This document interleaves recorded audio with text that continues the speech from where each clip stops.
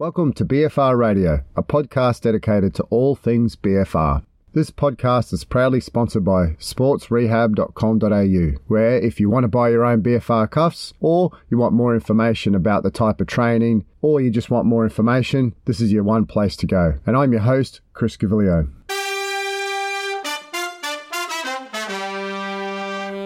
Hi everyone. A lot of the work that I traditionally review and talk about always centers around elite athletes or athletic type populations. I really try and relate it back to the cohort of athletes that I traditionally work with. I do see value with BFR training in an aging or an older population. As we all know, in an aging population, it's just hard to train with intensity. And as we know, BFR at low loads have improved a whole host of different markers. The basic one is strength. Other ones have been markers of bone reformation, joint pain, tendon pain. There's so many great things that BFR can help with. So therefore, I thought this paper has really great application to the wider population and the wider aging population. And it's called The Chronic Effect of Strength Training with Blood Flow Restriction on Muscular Strength Among Women with Osteoporosis. This is from Silva et al. And out of Brazil. So in this paper, they spoke about with Brazil specifically, it's estimated that approximately 10 million people suffer from osteoporosis. Osteoporosis is a metabolic bone disorder characterized by decreased bone mineral density with deterioration of the bone microarchitecture. Combined with the decrease in muscle mass, bone mineral density decreases the capacity to produce strength that leads to an increased skeletal fragility and fractures due to falls. One thing that is known is that strength training is an excellent treatment to increase the size and the strength of the muscles to help maintain and increase bone mineral density in people with osteoporosis. Therefore, there's an anticipation that this increase in strength will help reduce the risk of falls and also an increase in functional capacity. Drawing on previous literature, and as I've stated many times, the one way to elicit improvements in skeletal muscle strength is that you need intensity in your training, or in other words, you need to give the muscle enough mechanical stress.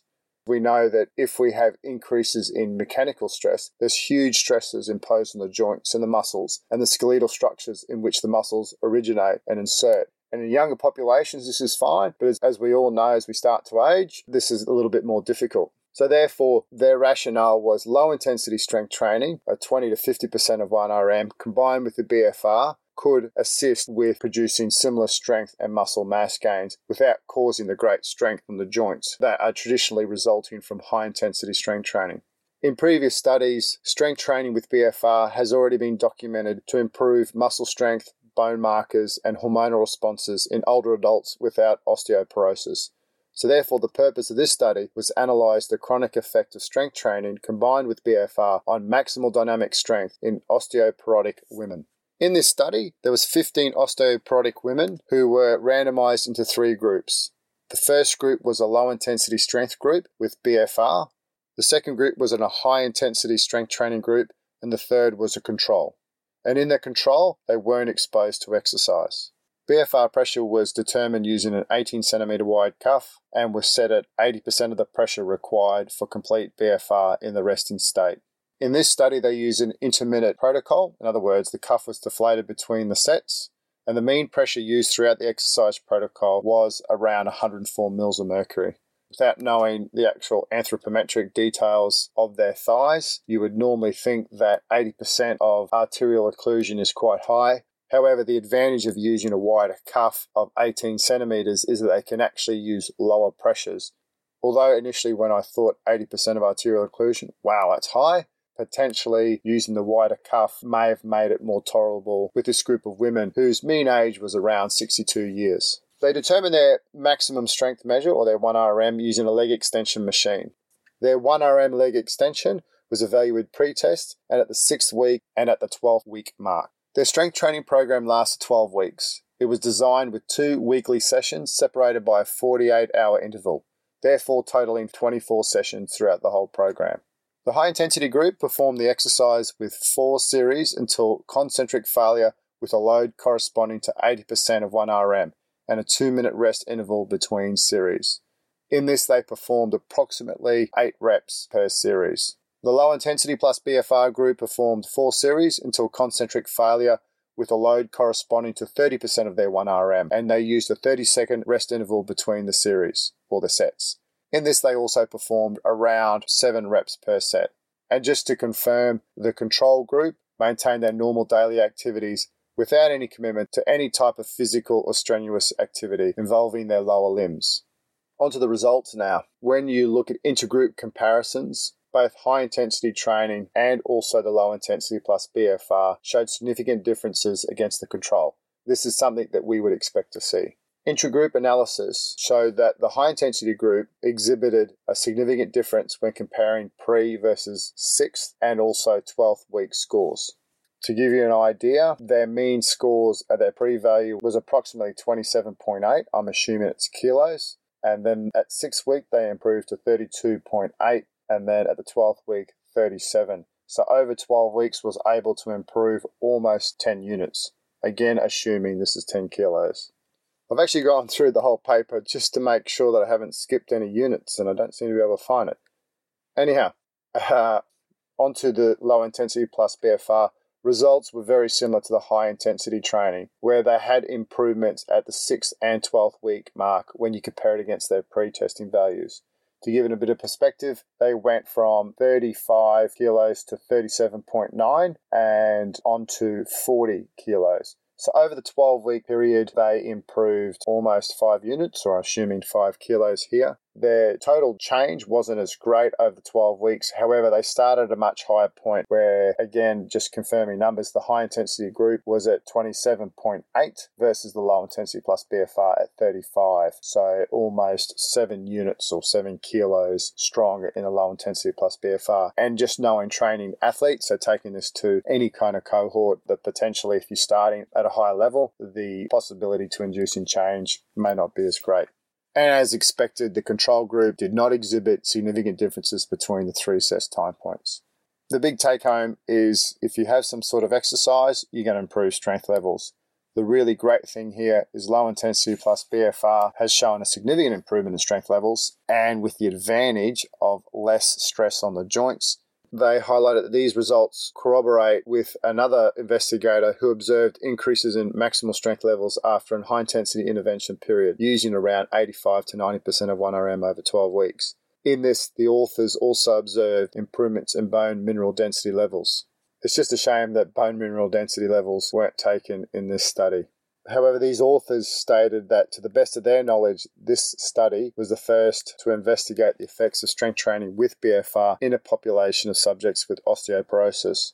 Although other investigators have shown that BFR in older populations works, this is the first one using a population of osteoporotic women, highlighting a really good advantage in this unique population. I mentioned very briefly earlier on the role of BFR on bone markers.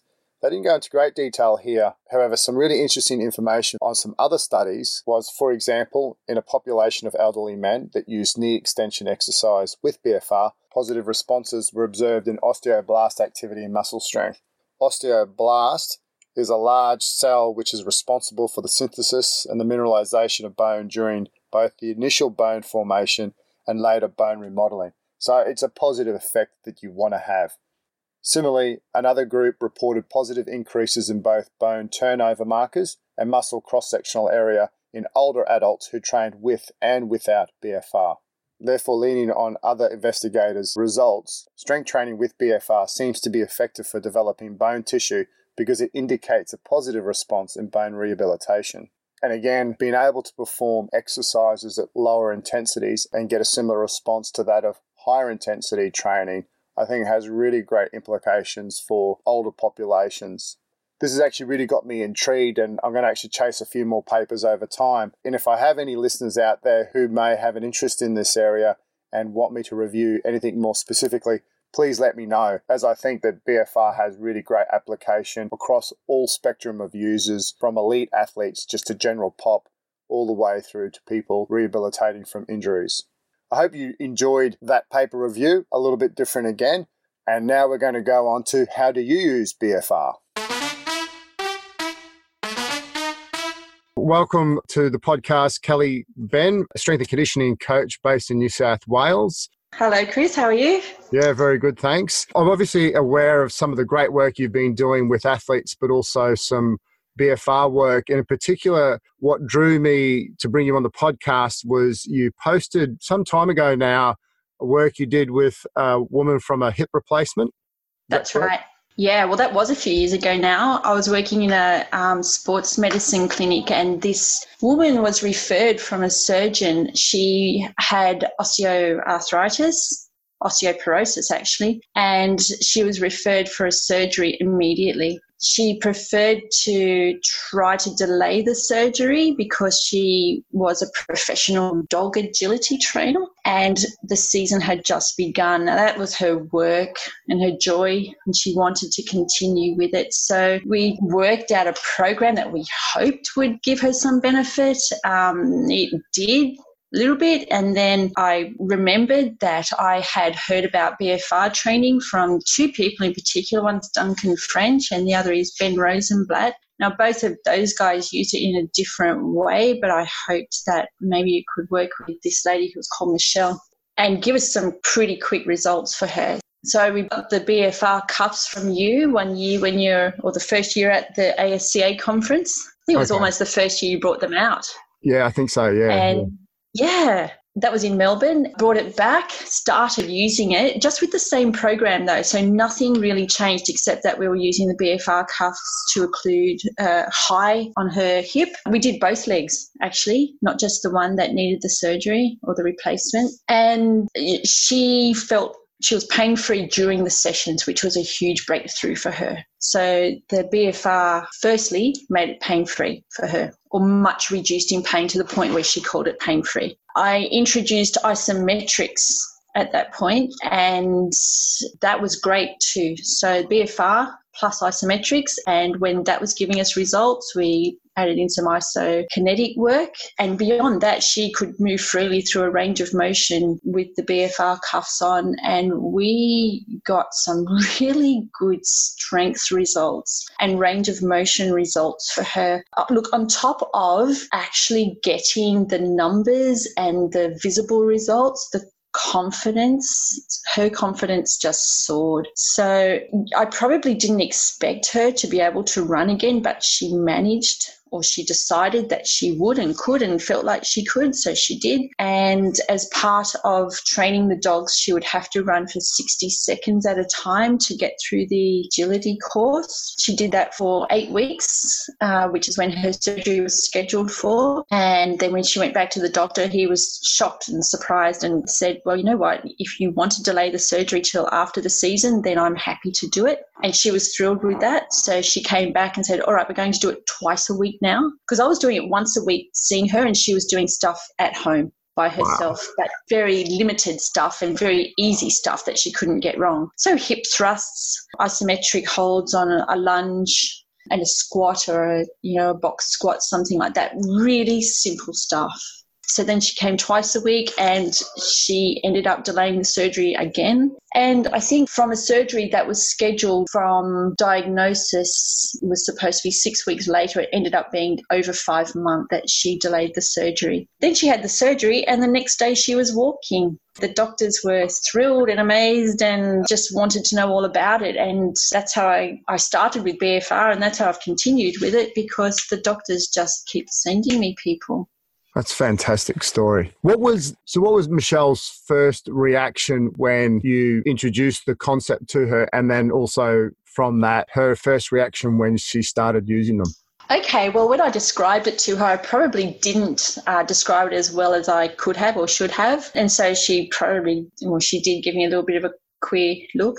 But she trusted me. And I think as a rehabilitation specialist, you do earn that trust, and that's the first thing you build up with your client. So she trusted me and just went, whatever. And then I put them on her, and we had to play around a little bit with the pressure because she was an older woman and I wasn't sure what to use. There wasn't a lot of research around it then either, so I was flying a little bit by the seat of my pants. But I asked everyone I could possibly ask and got some information that I could base a program around. And, even if it was a little bit less of a pressure than it needed to be, it still got results. And as long as she wasn't feeling pain during the session or reduced pain, then I was really happy have to say. And so was she. So her initial reaction was, what the heck? And her reaction going on was, this is brilliant. And she told everyone. You know, when you're happy about something, you tell everyone? Yeah. That was her. Yeah. Oh, that's wonderful. And what kind of pressure were you looking at with her? Yeah, I probably started, or I know I did, I've got it all written down here, but I started at 100 and moved up to 120 over time. And we stayed at 120 for legs, you know. So, and if I did it again, I would use more. Yeah. So a lot of the research now comes out with saying that leg circumference is actually an indicator of the pressure. And that actually kind of sounds about right. And okay. I think, as I mentioned to you earlier, when I look at research, 75 to 220 mils of mercury gets results. And therefore, what's the minimum dose that you truly need to get a response? And I think you actually probably got it right. There you go. Who knew? Yeah. And also the big thing is about, if it's a new training stimulus, like anything, you want to slowly increase it. And it's about getting the buy-in with the client. And if the client, although the pressure calculation might say, oh, we need to go 140, if they get buy-in at 100 and they say, I'm comfortable here, and they're getting a response, that's the feel for the client, and knowing that, 75 in some research has been shown to get results. So, and if they are getting results, is more better? That's still a debate going on in research at the moment. Okay, then. All right. Well, that's good to know that I intuitively got it right enough. Yeah. But I think, as long as it's pain-free and she didn't walk out of there in pain and was content to come back, I still wanted her to come back, not hurt her or have her so fearful of it, or, you can do it very tight and it's just uncomfortable the whole time. I didn't want it to be like that for her. Yeah, good.